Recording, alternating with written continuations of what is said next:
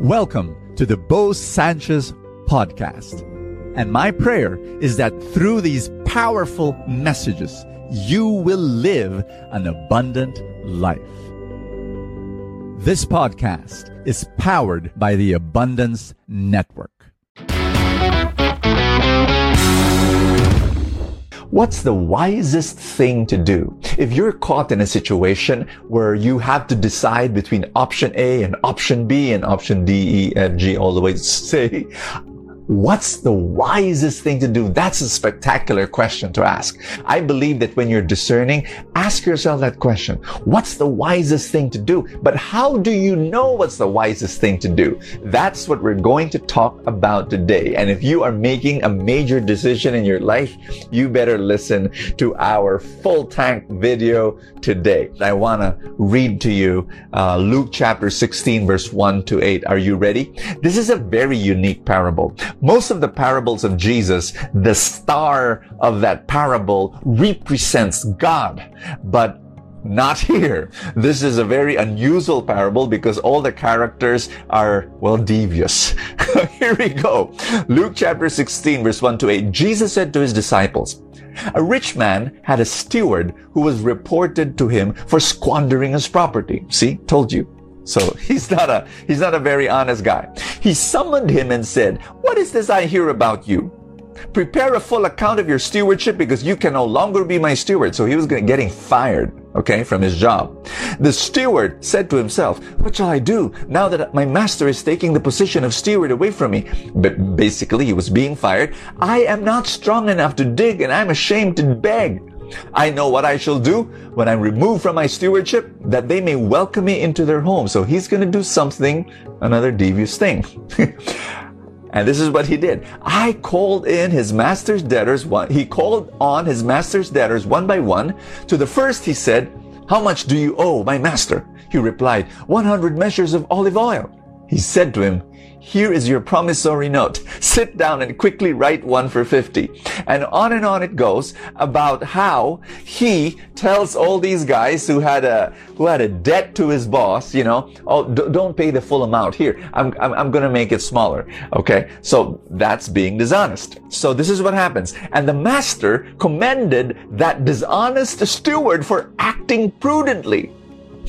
For the children of the world are more prudent in dealing with their own generation than are the children of light. So I'm going to say this again. This parable is very unique, and no, Jesus is not saying follow this guy, in his deviousness, in his dishonesty, in the way he cheated his boss. No, but Jesus is picking out one particular quality, one particular action, one particular perspective of this guy and says, this is what you need to follow. What is that? The ability to act according to a certain future. I'm going to say that again. The ability to act according to a certain future. What's that certain future for this guy? He was getting fired, so he needed to act shrewdly. My dear friends, this is wisdom. This is the wisest thing. How do I know in a particular situation, should I take job A or job B? Should I take boyfriend A or boyfriend B? Should I relocate here or relocate there? Should I stay in the Philippines or migrate? Should I, what should I do in certain situations, major decisions? What's the wisest thing to do? Ask yourself, what's the certain future? And act according to that certain future. My mom lived during the Japanese War. And so every time I had a date with her, she would always tell me about the Japanese War. And one of the things that fascinated me as a kid was she would tell me that the Japanese money began to lose its value when people were hearing the rumor that the Americans were coming back, that the promise of General Douglas MacArthur said, "I shall return," they were really coming back. And so the value of the Japanese money was losing. And so my mom was telling me that when she and her mom would go to the market, and to buy a bayong, that's a native bag for the non-Filipinos out there. A bayong, a native bag of food. They had to bring a bayong also of Japanese money. Just reams of Japanese money. So it was losing value. And then I'm going to share with you a story given to me by Nanay Kuring, the founder of National Bookstore. She's a friend of mine, and she also lived during the Japanese War. And this is her story. She said that when she knew that the Japanese money was losing its value, she had to find a way to exchange it. And she bumped into a Japanese soldier, in fact, an officer that owned a warehouse of whiskey. And she goes to this Japanese soldier and says, I'm going to buy your warehouse of whiskey. And so she got all her Japanese money and bought all his whiskey. And this is what happens. The Americans did come. And guess what? She starts selling the whiskey to the American soldiers, and she gets paid dollars, US dollars. And I was just laughing at that story about how wise Nanay Kuring was, changing her current currency with the future currency. I'm going to say that again. She exchanged her current currency that was losing value with the coming currency. I'm sure you know where I'm going with this. My dear friends, the current currency that we have now is money, material things, wealth, cars, clothes. Guess what? There's a coming future, and we know it's a certain future. What's that? You're gonna die. Heaven is coming. Jesus is coming. Judgment is coming. That future is certain. You're gonna die. You know what? Why don't you exchange your current currency with a coming currency? Heaven knows only one currency. That currency is love. That's the only thing that you can bring after death. That's the only thing. And my suggestion is this, because right now you are flooded with advertisements about the value of this world. The one with the most money, the one with the most beautiful cars, the one who looks nice, the one with the most fashionable clothes, the one with the biggest house, the one with that's the value of this world today. But that's passing soon. And what you need to do, if you're going to be wise, is you're going to exchange that for the coming currency. Are you the most loving person you can ever become? That's the currency of heaven. And you need to exchange right now whatever value you have for that coming value. That's wisdom.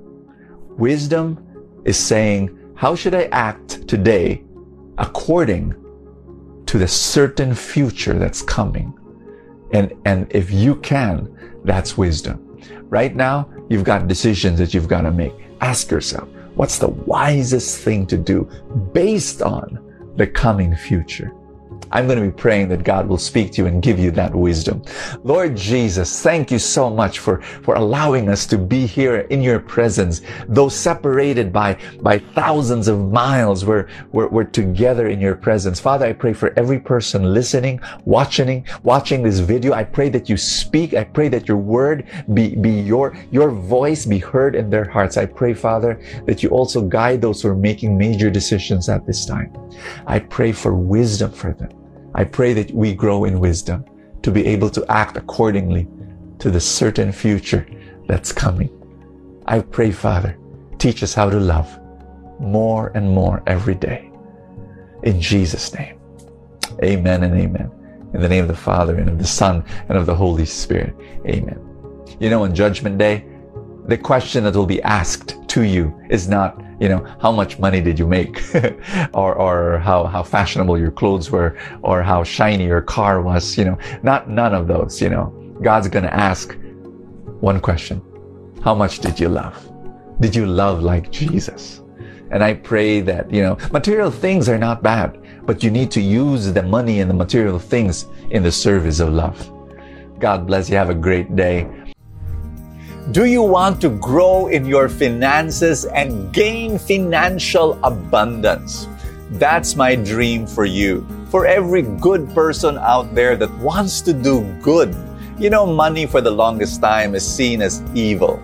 But I'm telling you, from my experience, money becomes very good if a good person is holding it. And I want to teach you how to grow your money, how to continue to experience that abundance for the rest of your life. How do you do it? For the past 15 years, we've been teaching people to do just that. How? Through the Truly Rich Club.